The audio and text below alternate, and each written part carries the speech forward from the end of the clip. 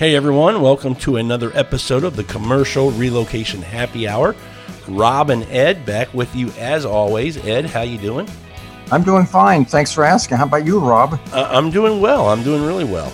Starting to get some nice weather back in Houston. I say nice. People up north are laughing at me. It got down in the 30s, Ed. We had a dusting of snow in the whole metropolitan area in Jackson, Mississippi. Shut down. Schools closed.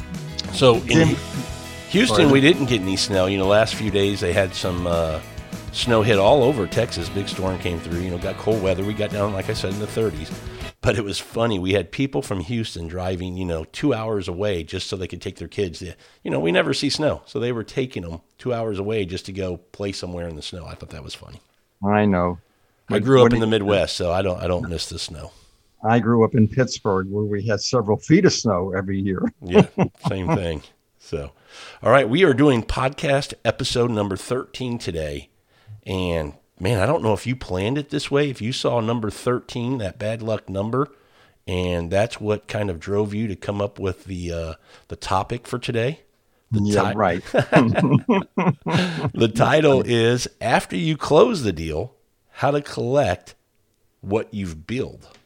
So I know that's always a struggle for a lot of moving companies specifically. It's well, we're going to jump into it. I'm not going to jump ahead here, but I think it's something that people will be interested in because it's just tough sometimes to collect from what you're owed from the clients that you do business with. So first question, Ed, did you ever have trouble collecting what you billed? I already know the answer. Well, we did not. It's funny. I was not aware of it myself because it was never on our radar screen. It really wasn't. Well, let's put it. Come on. It was rarely on our radar screen. You can tell I'm in sales. I exaggerate and embellish everything. I said the word never. But when I sold my moving company, Peachtree Movers, the deal went to contract in August of 1999. And between August and the end of November, it's when they did their due diligence. That's when the buyer came to our place of business with a team of attorneys and accountants, believe it or not, and just went through every customer, every receivable, every payable, our revenue. And here I am. I'm a moving company with a big warehouse. So, of course, we have every bill of lading and every job we've ever done over the 24 years I had my moving company. Why throw it away? We had a place to store it. And they actually went through all of our invoices. They really did. They were there they camped out for weeks. And the buyer one afternoon came in my office and said, did you know that you did more than 50,000 local office moves over the 24-year period? And I said, yeah, I knew it was something like that because the numbers on the bill of lading were up in the 50,000 area. And he said, do you know how many bad debts you had over the 24-year period? And I said, no. He says, I do. I said, how many? He said, you had 10 bad debts over the 24 years, 50,000 plus moves you did. Can you believe that? And I said, I didn't know it was that high. He said, well, and your largest bad debt was less than $3,000. So that was our track record that I was not even aware of. We weren't really ever worried about collecting what we billed. And maybe it's because we were always the most expensive bid. I think when a customer wants to beat the mover, and not pay the bill, they go with the lowest bidder, knowing that they can't do it for that price. And then they have a reason not to pay the bill because the bill is higher than the estimate. Most of the time, our final bill equaled or was less than the estimate of that we gave them. And I think that was a filter that weaned the bad customers from hiring us, the ones that had no intention to pay the bill anyhow. So that's my answer is that, we really didn't have a problem collecting what we billed. I'm impressed with that. It makes me say, wow, So the next question is the obvious question, Ed. How in the world did you accomplish that? I wish I could tell you I took a course and I learned how to do it that way, but I took a real life course. Again, as we know, I'm a graduate from that terrible, terrible school of hard knocks. Okay, I was getting ready to say I know where you learned this lesson. But Yeah, it couldn't have been worse. We've been on a large law firm move in downtown Atlanta. And the move was supposed to go 5 hours Friday evening, 8 hours Saturday, and like 6 or 7 hours on Sunday, and finish like around 4 o'clock in the afternoon on Sunday. And really nice people. Loved the contact I had. The office manager, the guy was just couldn't have been nicer. Just a real saint, real gentleman. And we got the move, and we started the move, and we did a van rotation, a shuttle. We had a sending crew at the origin at Peachtree Center, I remember, and they were going to move into a building near Colony Square on 14th Street, another high-rise building. So we split our crew. We had like 21 guys, sending crew, receiving crew, and the trucks, the free trucks did round robin. One was loading while one was unloading. Well, I got a call about 7:30 in the evening on Friday evening from my supervisor, who was out of breath. And he said, Mr. Katz, the trucks are backing up on Peachtree Street. We can't get into the building. I said, well, why not? And he said, I don't know, but something about a fire marshal, and they failed a CO, which meant nothing to the supervisor. I said, oh, they did not pass the fire marshal's fire test, whatever that was. They did not get their certificate of occupancy. They were the first tenant moving into this brand new building. So in the meantime, I was still at work, and I drove to the building. And sure enough, the trucks are backed up. The guys are standing around with their hands in their pocket. And not only that, the equipment, the rolling stock, the four-wheel dollies and carts that we use on the job are all either on the trucks, or, on the pavement going into the building. But now the crew at Peachtree Center at the origin has run out of things to do. They have no rolling stock, so they're not working. And the crew at the destination's not working. So what I forgot to tell you was when I got the move from this really nice guy who was the contact with the law firm, we shook on it. We had no paperwork. We had no contract. This was the Deep South. This was Atlanta, where, it was Eddie Katz, and this guy was Johnny somebody. And we were honorable people. We shook on it, and we got the move, and that was that. I gave him a written estimate, the total, it was a pleasure meeting with him, and blah, blah, blah, the usual boilerplate, cover letter. But that was it. He didn't sign anything, and we didn't get a deposit. But you had an email confirmation. Yeah, this is 1982. Email. What's email? Yeah, we had no confirmation, nothing but our flapping our jaws. This is before beepers. You're right. Well, no, we got a beeper. I think we had a beep, beep, beep, and then you had to find a payphone that wasn't vandalized, right? That didn't take your quarters and then not have a dial tone. But anyhow, that aside, by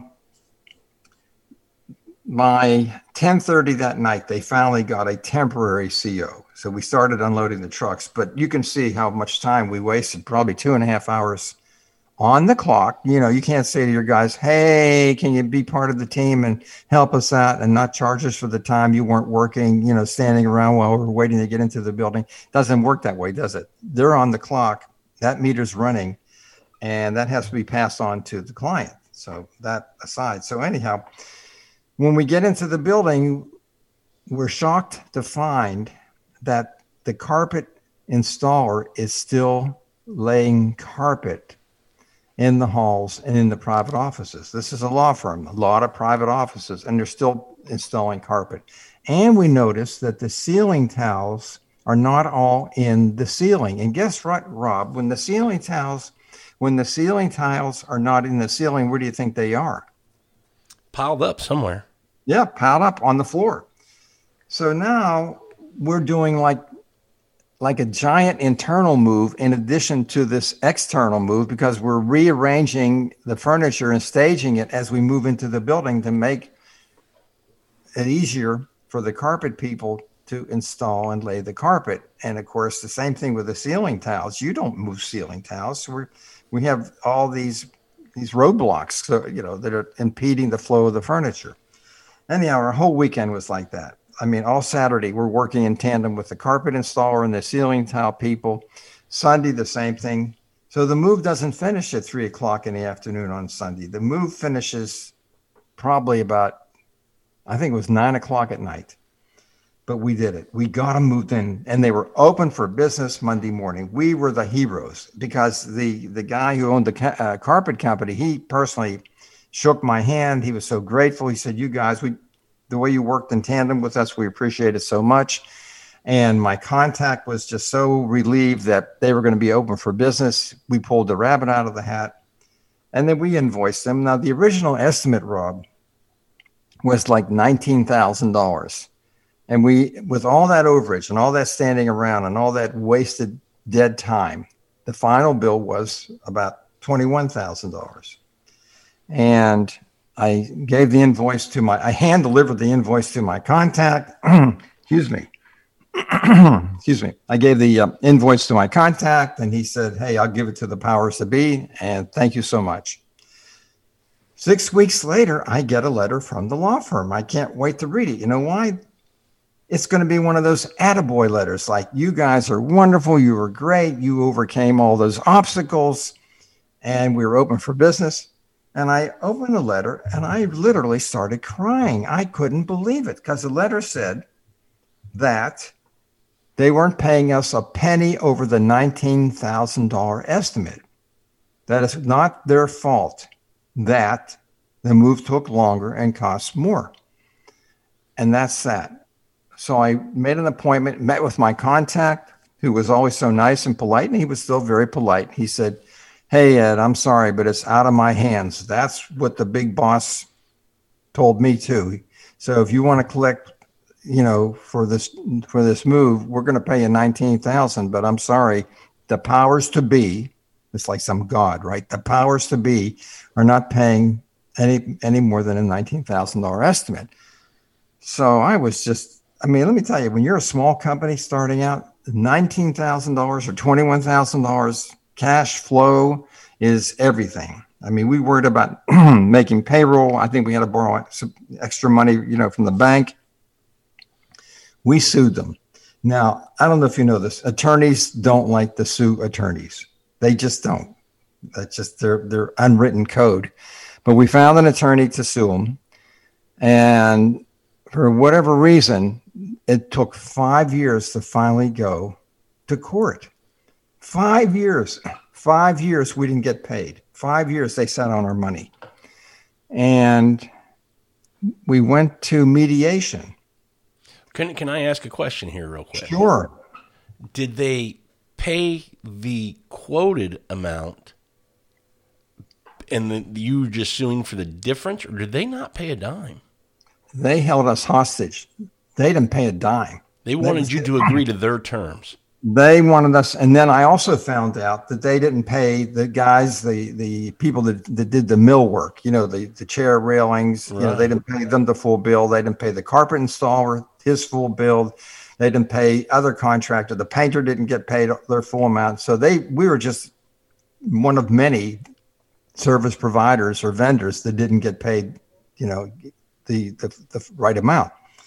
So we sued them and took 5 years. We went to mediation, and the senior partner of the law firm sat opposite me in the mediation room, and he takes out the estimate, and he says right here, "You, Ed Katz, alleged in your cover letter that you are professional movers."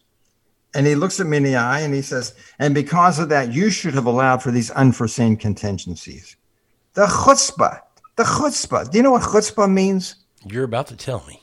Yeah, it's a Jewish word. It's a great word. I'll give you an explanation, then I'll tell you the definition. Chutzpah is when the son is on trial for murdering his mother, his father, his sister, and his brother, and he throws himself on the mercy of the court because he's an orphan.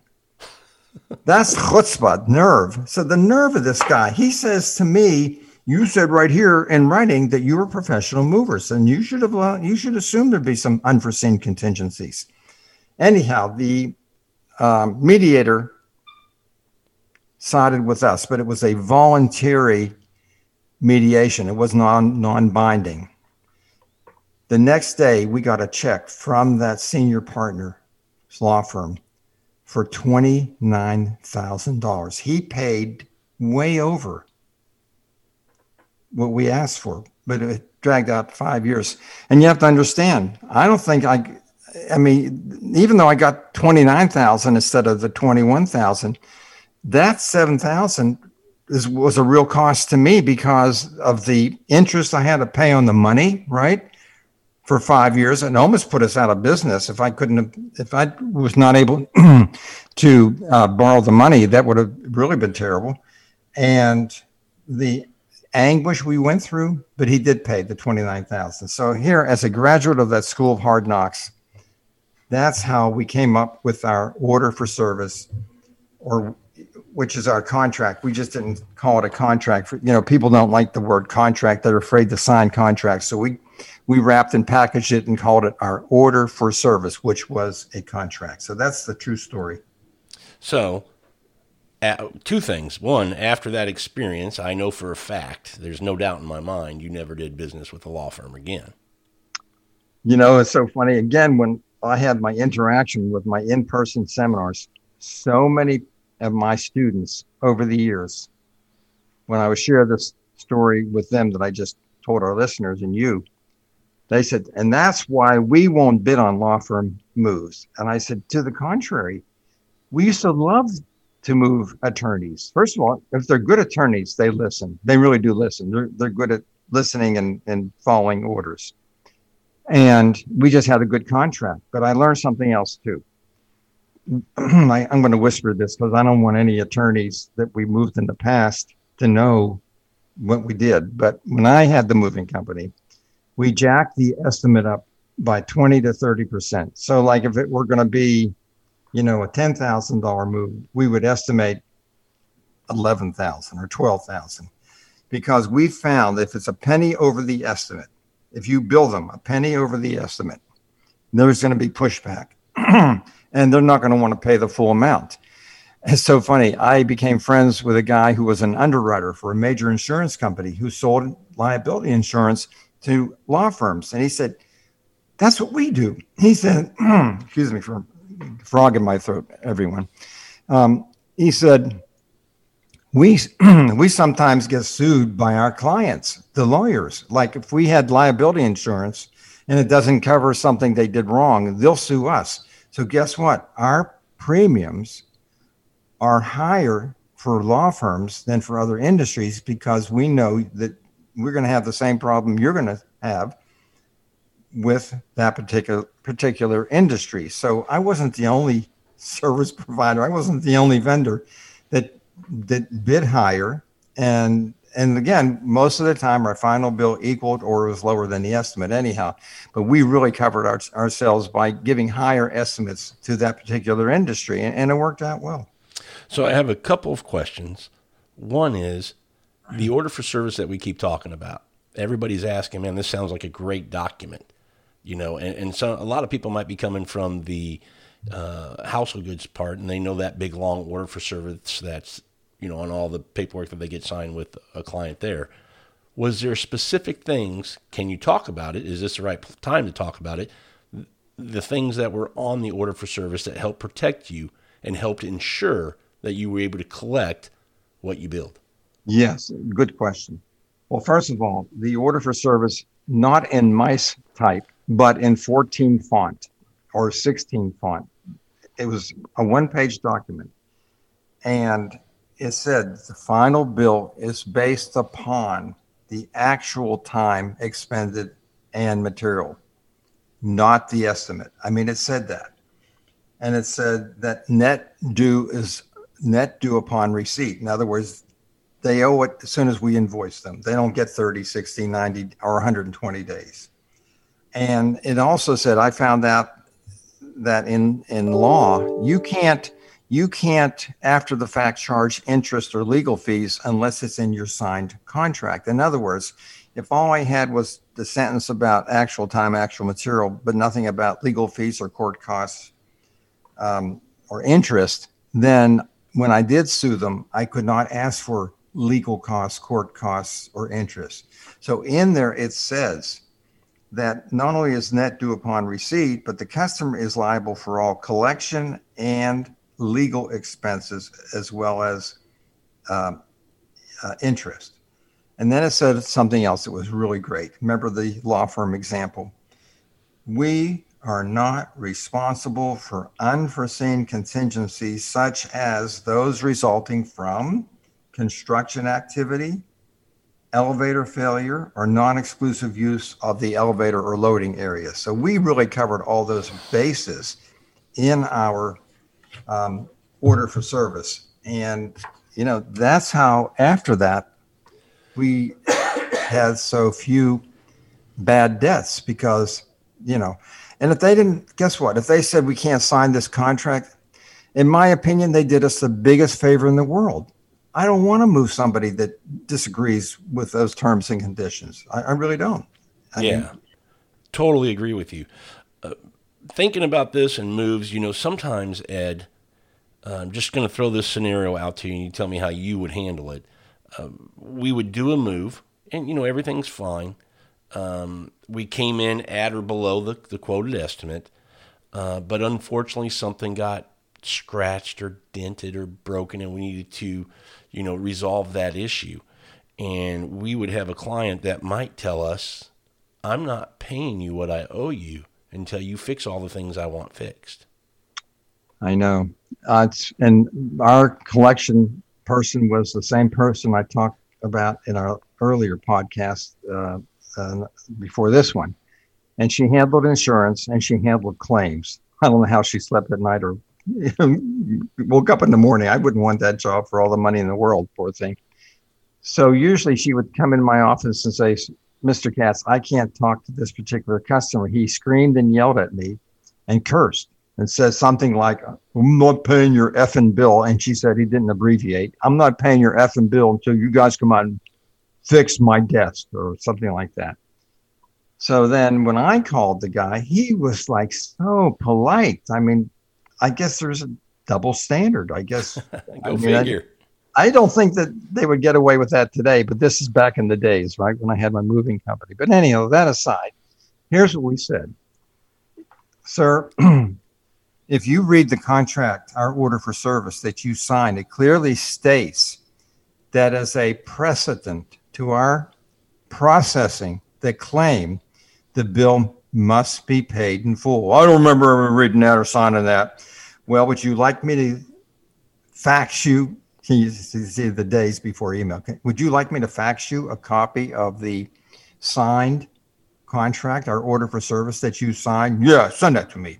And in there, the signature of his authorized agent, his employee, was on the agreement. And it said, as a precedent to processing the claim, I want to use that word processing. You didn't hear me say the word settle. I said processing the claim. The bill must be paid in full before we process the claim. I'm not going to be held hostage. I spent all that money on labor, all that money on fuel, all that money on pack material. And this guy's going to hold a gun to my head and say, I'm not paying your bill until you satisfy all my claims. No, it didn't work that way. And they didn't have a leg to stand on. I mean, when they did read, when we got the contract signed, we never read the contract to them. I have met students over the years that put their contract in their estimate. Are they crazy? Yeah. It's a negative. It's a negative. It's none of the. First of all, it's proprietary, right? Right.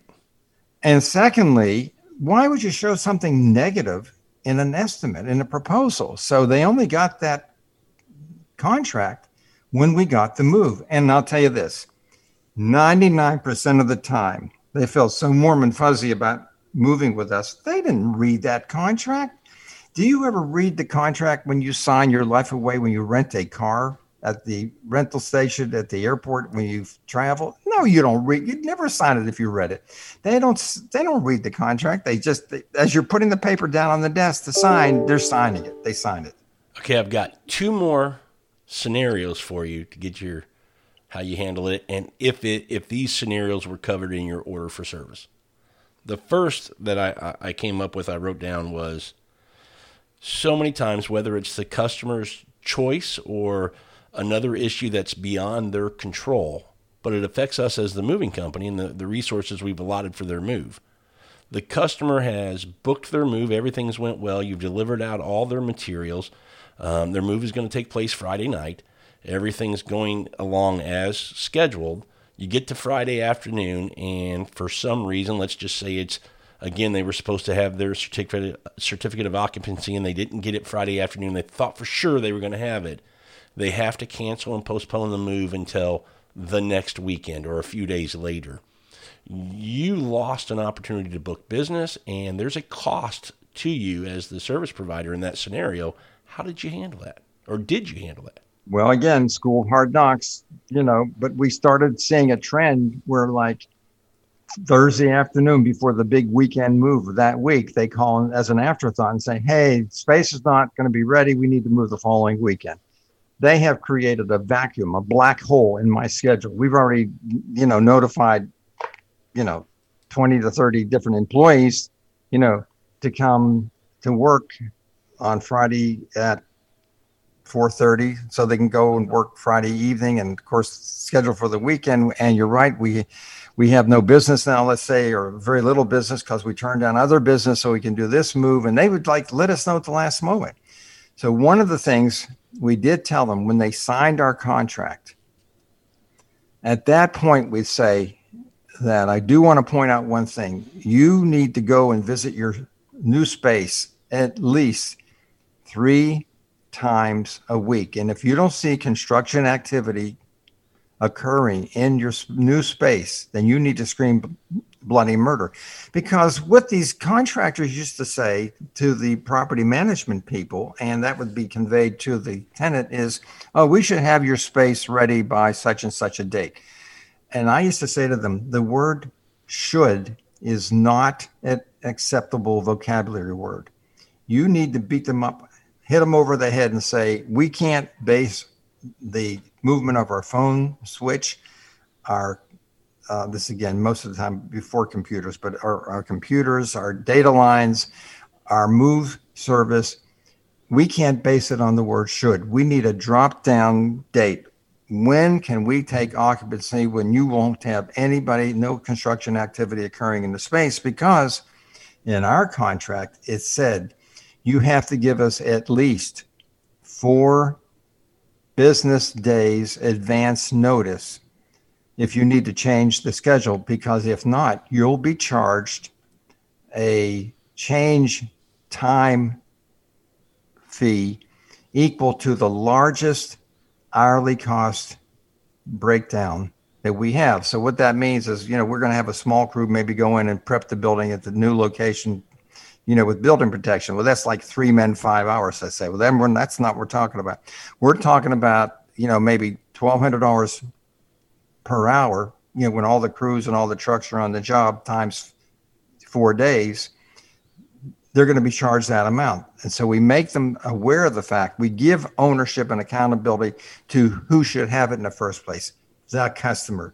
And that customer, because he is made aware that there's going to be a big fine, a penalty, if they, at the last moment, find out their space is not ready and they change their move date, that's going to be on them as well as on us. We're going to get at least that fee.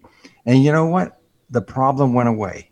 And I cannot tell you again, when I used to teach my in-person seminar, the bobbing heads, like, did this ever happen to you at the last moment? Yeah, they had no skin in the game. Why wouldn't they let you know at the last moment? You've got to put that penalty in there, and you've got to explain that to them. We have a really successful client in the DC area that they have to give them 5 days advance notice, or there's a penalty fee.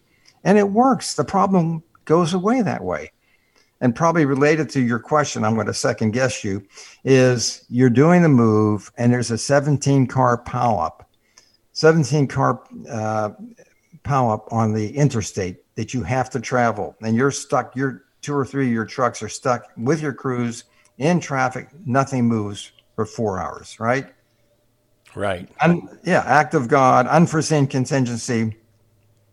Do you pass it on to the customer? Well, the first question is, are you going to pay your men for sitting in the truck doing nothing for 4 hours? And you darn bitter, you are going to pay your men. It's just like in the other podcast. You can't say to your moving crew, hey, can you help us out? It's not the customer's fault. It's not my fault. Can you guys just be off the clock for the 4 hours you were sitting in traffic doing nothing? You can't do that. You owe them for that time. But here's what we did. I am fair. I am balanced. And I think this is an equitable solution. I'd say to the customer, look, you know, there was an accident on I-85 or I-75, and we sat in traffic for 4 hours. And that's the reason the bill is higher than the estimate. How about for that time that we sat in traffic and the move came to a grinding halt? We have the right to charge you that actual time at $1,200 an hour. How about if we split the cost? How about if I charge you $600 an hour? At least it covers my costs. Yeah. And I don't lose any money because of that. They love that. They thought that was just so wonderful, that it was so fair as to say, you got to pay it. You know, same thing with an elevator. Yeah, same thing with an elevator failure. You know, if we have to wait to have the elevator repaired, or we have to go home and come back the next day, that's going to be passed on. That's another podcast, because I think that's in your seminar you have a form that is used that covers that topic and many others as far as kind of the responsibility of the client. To make sure those things are minimized as much as possible. Those kind of issues that come up are minimized as much as possible. So that'll be a fun one to talk about. Yes. Okay. We can do that. Good. So this has been a great episode, but I do want to throw this out, Ed. You and I have been talking about some topics that we've wanted to talk about, but man, we would love to hear from the listeners, and tell me if I'm wrong. We'd love to hear from them if they have a topic that they see or have been dealing with, or an issue or something they want some dialogue on, some conversation on, about how we would handle those things. We'd love for them to get on LinkedIn on your page, where we post every week the next episode, and just put some comments out there. And maybe it's related to a previous podcast we did. They heard it, but they want some further conversation on something particular to that podcast. And we'd be happy to hear those things and talk about those things on a future podcast. Oh, Rob, that's a great idea. And I hope that our listeners they can email me a question or topics, Ed Katz, EDKATZ,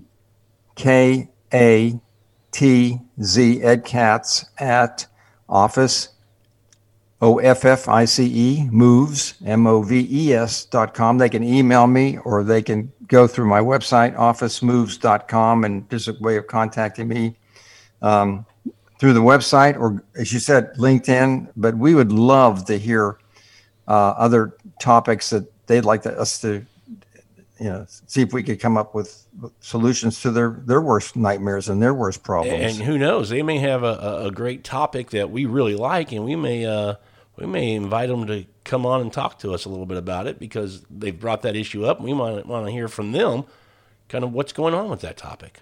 Another great idea, Rob. Thank you. Well, thanks everybody for listening to this episode of the Commercial Relocation Happy Hour. Ed and I always appreciate you guys joining us for these conversations. We look forward to more. But until our next episode, please go sell another move. Bye, everyone.